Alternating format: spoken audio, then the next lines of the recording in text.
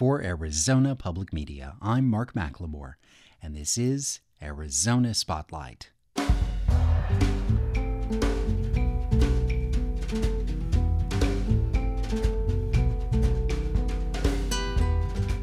Coming up, March is National Kidney Month, and I'll talk with a Tucson woman whose family is coping with a serious hereditary kidney disease. Film essayist Chris DeShiel previews what the 2019 Tucson Cine Mexico Festival has in store for local movie lovers. And find out how travel writer Edie Jarolim uncovered a missing piece of her family history in Vienna, Austria, right next door to Sigmund Freud. Those stories are next on Arizona Spotlight. Imagine living with a condition that makes sitting in a chair even for half an hour uncomfortable, one that saps your energy and creates chronic pain. It begins by impairing one organ, but eventually comprises the function of many, something that makes exercise, a crucial part of controlling the condition, dangerous due to the possibility of internal ruptures. Polycystic kidney disease is one of the most common life-threatening genetic conditions, and it's likely to strike many different members of a family, regardless of their age or gender. 1 in 7 adults will face a kidney ailment in their lifetimes. March is National Kidney Month, a chance to raise awareness and increase the likelihood of kidney donations that can be used for life-saving transplants. Joining me is Erica Federico, a Tucson native who lives with polycystic kidney disease. We're joined by phone by Pat McReynolds, Major Gifts Officer for the National Kidney Foundation of Arizona. Before we get to Erica's story, Pat begins with some facts. You can have late-stage kidney disease without even knowing it because many of the symptoms are silent. That's why they call it the silent killer. What we do at the Kidney Foundation is we put on screenings, several screenings a year. They're called Path to Wellness screenings, and we just expanded them outside of Maricopa County, where we tell people within 45 minutes, they give a blood and a urine sample, and we're able to tell them their GFR and their kidney health, which has proved invaluable. In fact, we just put one on this past weekend and identified a woman that was really needing to leave our screening and go immediately to the hospital. So it definitely is something that people need to be talking to their doctor about. But if they do have the opportunity for one of these screenings, they need to take advantage of it. How do you and the Kidney Foundation outline the parameters of the people you're serving? And I know that can be difficult to do since this is a condition that can strike people of all ages and backgrounds. Well, we often say that kidney disease doesn't discriminate by age. It can happen to you at any time. In fact, we put on a camp just for children, Camp Kidney, every year, and have, unfortunately, more and more children needing and wanting to go to camp every year. But just overall, I think it's safe to say that kidney disease is predominantly an adult disease.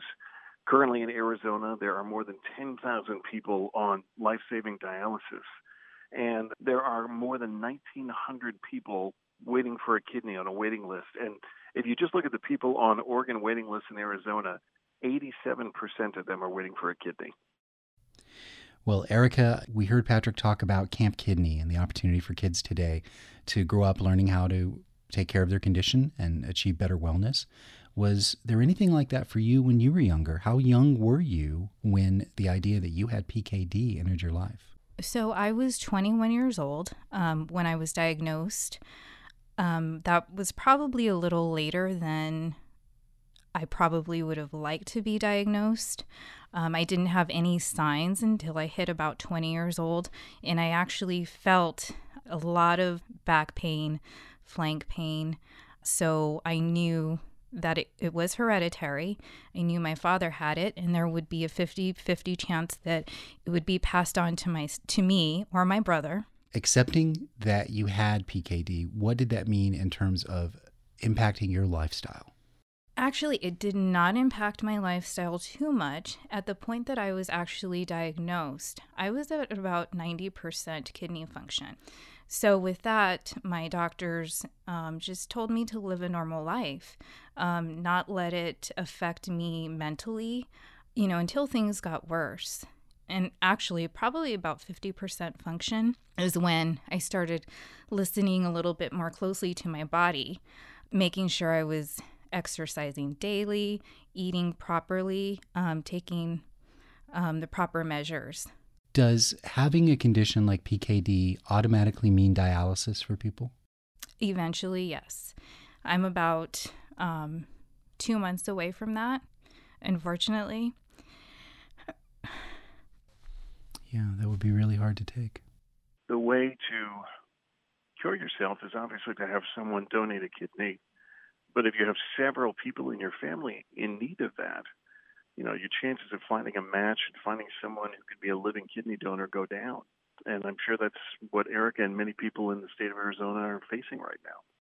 What are the most important factors in finding a match, Patrick? Well, there are a lot of ways to do it now that increase your odds. And this is one point that I wanted to make sure that we stress. We have a program called the Irma Bombeck Project, irmabombeckproject.org, that talks all about what it means to be a living kidney donor, how you can be a living kidney donor even if you don't know someone who needs a kidney, or even if you don't match the person that you know does need a kidney. You can find a person who matches for you and help that person you're paired with move higher up on the list. So that is something that would help Erica, would help her family members, would help a lot of people in Arizona. If they go to the website and take a look, you can answer any question you might have. But the main thing that I want to stress is that if you donate one of your kidneys, it really doesn't impact your life much at all. And you can live a completely normal and healthy life and also be a hero to someone that you help save. How many people in your family are living with polycystic kidney disease? So there were a total of 6 affected, including me. My grandmother, she passed away when she was about 67 years old. I believe it was 1995 when she passed. And, back then there wasn't a lot of research with this particular disease.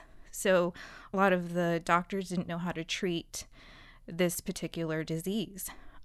Now they've come a long way, and there's definitely medication out there that can suppress the disease for maybe a short term, maybe a long term. It just all depends where you're at with your GFR. But and you'll have to tell our listeners, what is GFR? It's actually your kidney function. It's actually your eGFR. I should state it correctly, but it's something that I look at every time I get my blood work done, and it's an indicator of where you're at as far as your function. So going back to my family, 6 people, my grandmother, all of her children, including my father, who passed it on to myself. I have an aunt who passed away, and I have an uncle who had a transplant, my father who had a transplant, and my aunt who's currently back on the list. So she was transplanted, she did reject, and now she's back on the list. How has receiving that kidney transplant changed the lives of your father and uncle? Greatly. I mean, it's a second opportunity at life, and I know that my father preaches to me, once you get that second opportunity, don't waste it. Take care of it. Not a lot of people get the opportunity. So, we all feel lucky that there are giving people out there willing to sacrifice their own life for yours. And Erica, did your father immediately feel better when he woke up for the surgery? He did. So my father received a cadaver kidney, which is someone... Yeah. You check that box on your driver's license. Deceased kidney. It did take him probably 24 hours for the kidney to actually adapt to his system. But once it, in a sense, woke up with his, his body immediately started feeling it. It was pretty amazing is what he said, just how he felt compared to his 8% function. Erica, do you have hopes that a donor will enter your life and that a transplant might change things? Absolutely. I have faith, and I know that someone out there is going to match with me. There's a lot that goes into it, just not the blood type. But I am an O positive, so that can be a little bit more restrictive as far as who can donate to me. It's a rarer blood type. It is. So I am hopeful. I do have a few family members that have tested recently.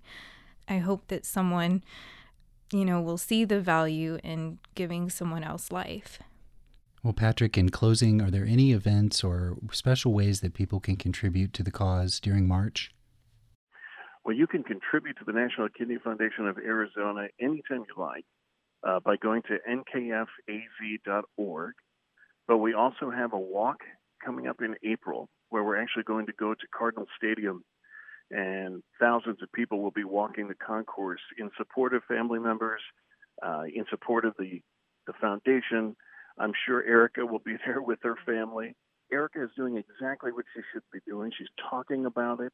She's making sure that people in her life know what she's going through, because it only takes one. And so many people really want to help. They just need to know that their help is needed. And I would just like to add, anyone who's willing to test, not just for myself, but for anyone out there, you are giving the gift of life, and it's so precious. And I don't think a lot of people realize it until it's too late. I talked with Erica Federico, and we were joined on the telephone by Pat McReynolds, the Major Gifts Officer for the National Kidney Foundation of Arizona, headquartered in Phoenix. You can find links on the Arizona Spotlight page at azpm.org.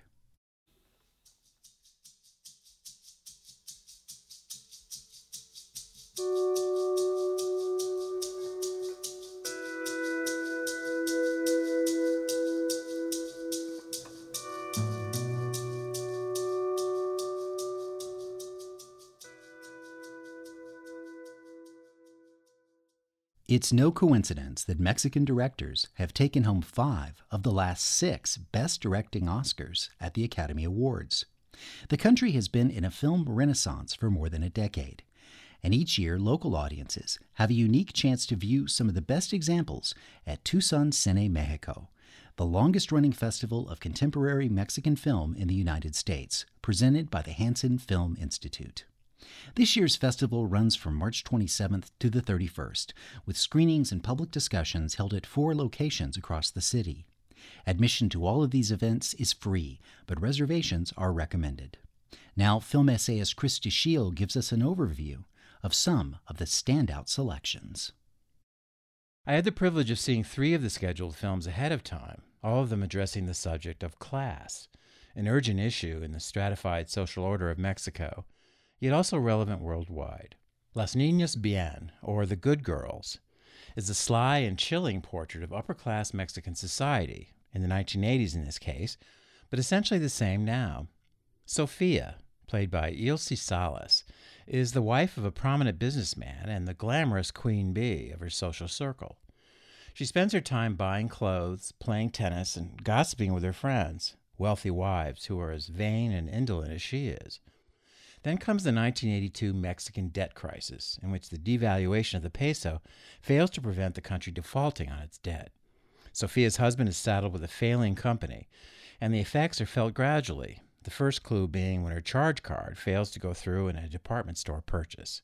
She desperately tries to maintain her chic image in the midst of this economic collapse. The film is written and directed by Alejandra Marquez Abela, and it's based on stories from the 1980s by Guadalupe Loaiza. The marvel here is that we don't despise the lead character, Sofia. The wonderful Ilse Salas lets us see in her eyes and mannerisms Sofia's dawning awareness that her life is empty and meaningless. She loses herself in pathetic fantasies about the popular singer Julio Iglesias, while disguising her fear with dismissive attitudes toward lower-class Mexicans. The Good Girls is subtle, beautifully shot, and manages both to cleverly satirize and to show compassion towards the rich, who are trapped in their own delusions. The international triumph of Alfonso Cuarón's Roma, with its central figure of a beloved housekeeper and nanny, was bound to inspire some kind of corrective. And right on cue, we have Guidani's Navel, written and directed by Javi Sala. We first meet 12-year-old Guidani, played by Sotera Cruz, in her village in Oaxaca as she and her brother prepare for them both to go to Mexico City to earn their living as servants in a wealthy household. Their employers are nice enough, but Guidani feels lost and lonely away from home. Then the paternalistic attitudes start to add up. The father tells them to stop talking in their native Indian language and to speak only in Spanish. He says that Guidani must get instruction from a tutor, and he even decides that Guidani's mother must get a different hairstyle. The girl doesn't like any of this, and her mother tends to be strict and severe, wanting to stay there and make money above all else. When Guidani meets a spirited girl in the neighborhood, her desire to have fun with a friend, like any 12-year-old, leads to trouble. So Tara Cruz is impressive in the main role. The contrast between her sullen and stoic demeanor as a servant and her joy when having fun with her friend makes her seem almost like two different actresses. Behind the well-developed drama of the film is the injustice of a system in which the poor must abandon their own local and familial ties in order to work for the wealthy. The simplest and yet most rigorously stylized of the three films I watched is La Camarista, or The Chambermaid, directed by Lila Aviles. Once again, we have the plight of the servant class, this time that of Eva, a hotel worker played by Gabriela Cartol. Rarely will you see a film that so closely and thoroughly examines the workplace and its routines. In fact, the picture never leaves the hotel, a luxury spot in Mexico City, although we do see Eva making phone calls to her young son and the woman friend who babysits him. Otherwise, her private life is off-screen. She performs the repetitive cleaning tasks while navigating and trading assignments with bosses and coworkers, and attending an on-site class to help her get a GED. At one point, she is persuaded to help a wealthy guest by watching her baby while the guest showers and dresses. The attempts by this talkative woman to be friendly with the chambermaid are amusing, but also sad and uncomfortable. And there's a window washer that makes mute advances to Ava while she cleans. He doesn't seem discouraged when she shuts the curtains on him. In order to convey the experience of a hotel maid, one needs to take the patient, austere, and impersonal approach that the director takes here. La Camarista shows us the humanity of its main character by sticking closely and relentlessly to the truth of her situation. This year's festival promises to be a great one. For show dates, times, and locations, go to TucsonCinemexico.org. For Arizona Spotlight, this is Chris DeShiel.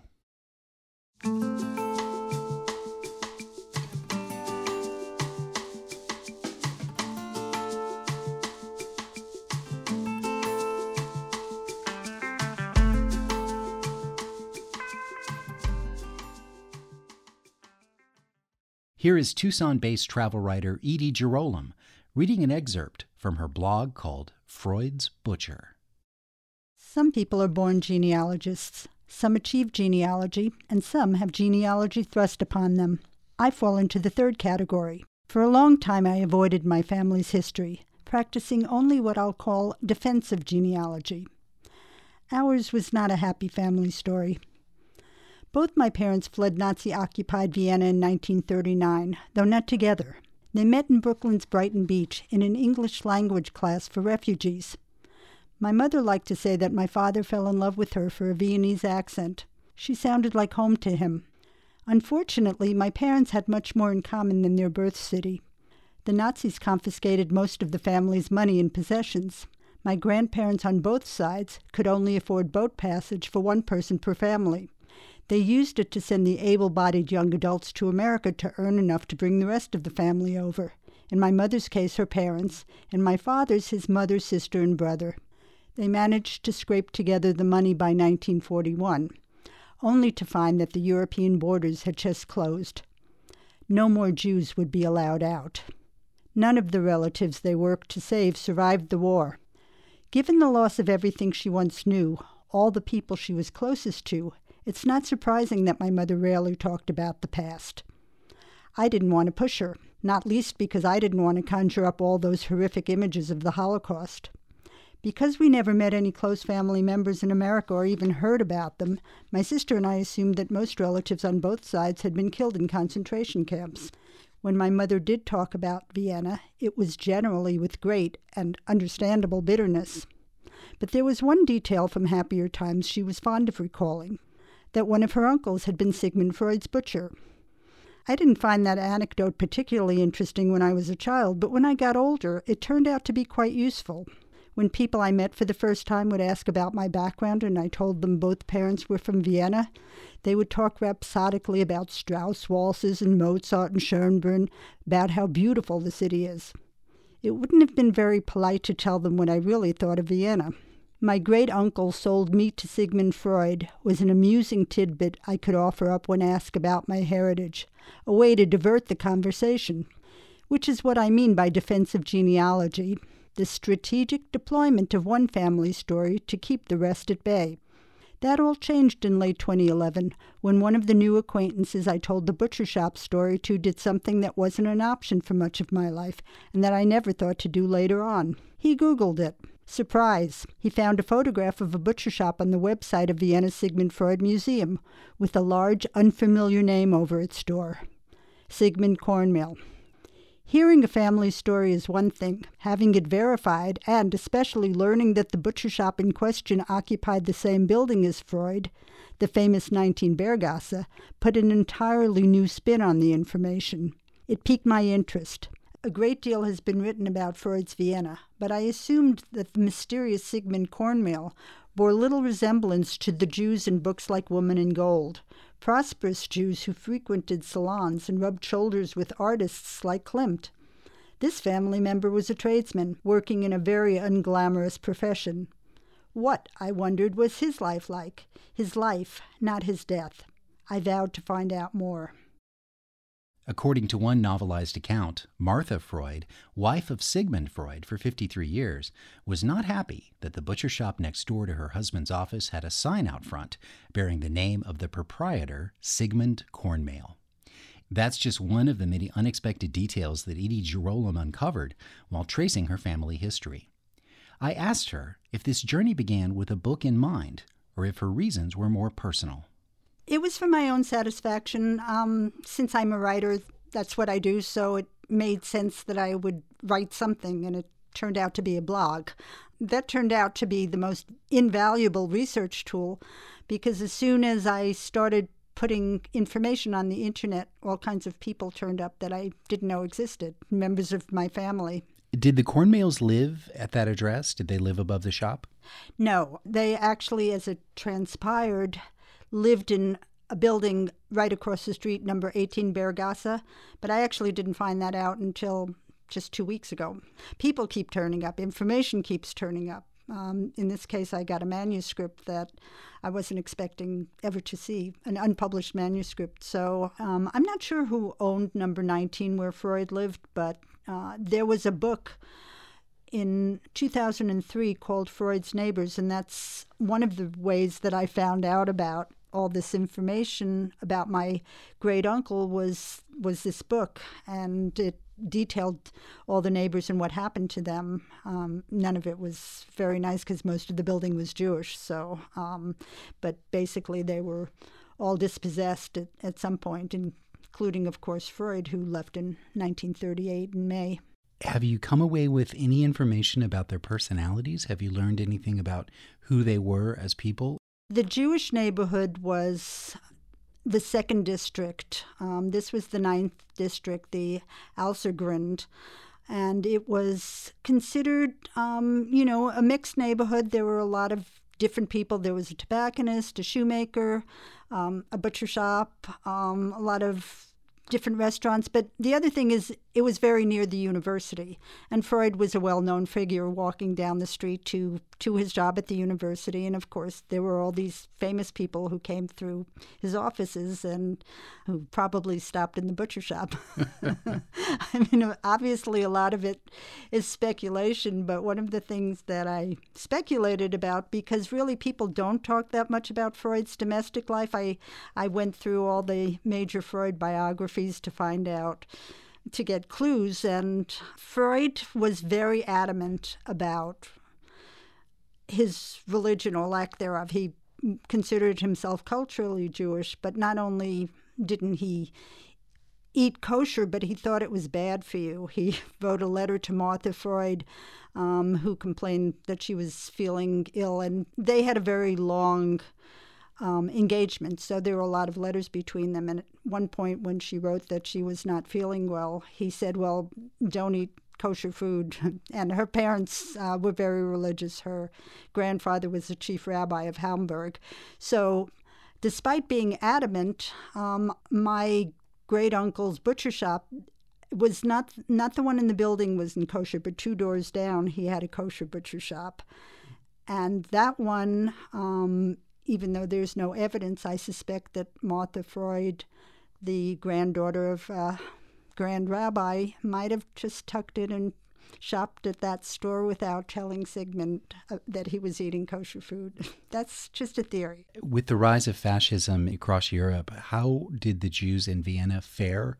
Was there persecution and segregation applied against Jewish people at that time? You know, it happened so suddenly that people didn't believe it. I mean, people read reports from Germany, and those sounded terrible, but they never thought that it could happen to them. Suddenly, in March 1938, there was the Anschluss, the takeover of Austria by Germany, and there was a grand parade with the Nazis marching down the street and Jewish shops being closed. I mean, it happened really very suddenly. They arrived in March. Freud left in May. The Jews' property was being taken from them very methodically. That's one of the kind of scary things, the record keeping. So you knew exactly how much everybody had. They had to declare their possessions, and most of the possessions were taken away in taxes, or just some ridiculous Aryans are the only ones allowed to own property. So it was very fast, and it was very methodical at the same time. What was the next step for the Cornmeal family? 8 brothers and sisters, so they all have different stories, and that's what my talk is going to be about, what happened to every single one of them. They were basically shunted into smaller and smaller apartments, or they left. When those who were shunted into smaller and smaller apartments and couldn't escape were eventually sent off to be killed in different places. When did you go to Vienna? Well, I started going to Vienna several times, and that culminated in the talk that I gave last October. Once I started learning about the family business, and once I realized that I really wanted to focus on the lives of these people and not their deaths. So everybody in my extended family, I sent emails out and told them I was going to be doing this talk. And to my surprise, people from around the world told me they were going to show up. So I had people from Vienna, of course, that I had never met before, but also from New York, 3 relatives from New York, 1 from London, 1 from Amsterdam, and several from Israel. So that was quite a surprise. So you found yourself in the largest family gathering you've ever experienced. That's correct. I really just avoided thinking about my family because I was taking the cue from my parents, and it didn't seem very happy. Well, so some of it was very unhappy, and that's why it took so long to come to this conclusion. I stopped blogging for several years on and off, because it was too painful to find out what happened to a lot of them. But on the other hand, I discovered this extended family that I never knew I had, and it was quite amazing. And it was a much happier experience than I had anticipated it was going to be. Edie Jarolim presents a talk called Freud's Butcher, A Jewish Roots Journey to Vienna, on Sunday, March 24th at 1 p.m. at the Tucson JCC on East River Road. She'll also teach a 5-week afternoon course on genealogy called Writing Your Family History, An Introduction, starting Wednesday, March 27th. You can find a complete schedule and registration information for both events at tucsonjcc.org. Thank you for listening to Arizona Spotlight. You can find our podcasts on iTunes and through the phone app NPR One. The show originates from the AZPM radio studios. AZPM's news director is Andrea Kelly. The music is by Calexico. The production engineer is Jim Blackwood. I'm producer and host Mark McLemore. Arizona Public Media's original programming is made possible in part by the Community Service Grant from the Corporation for Public Broadcasting.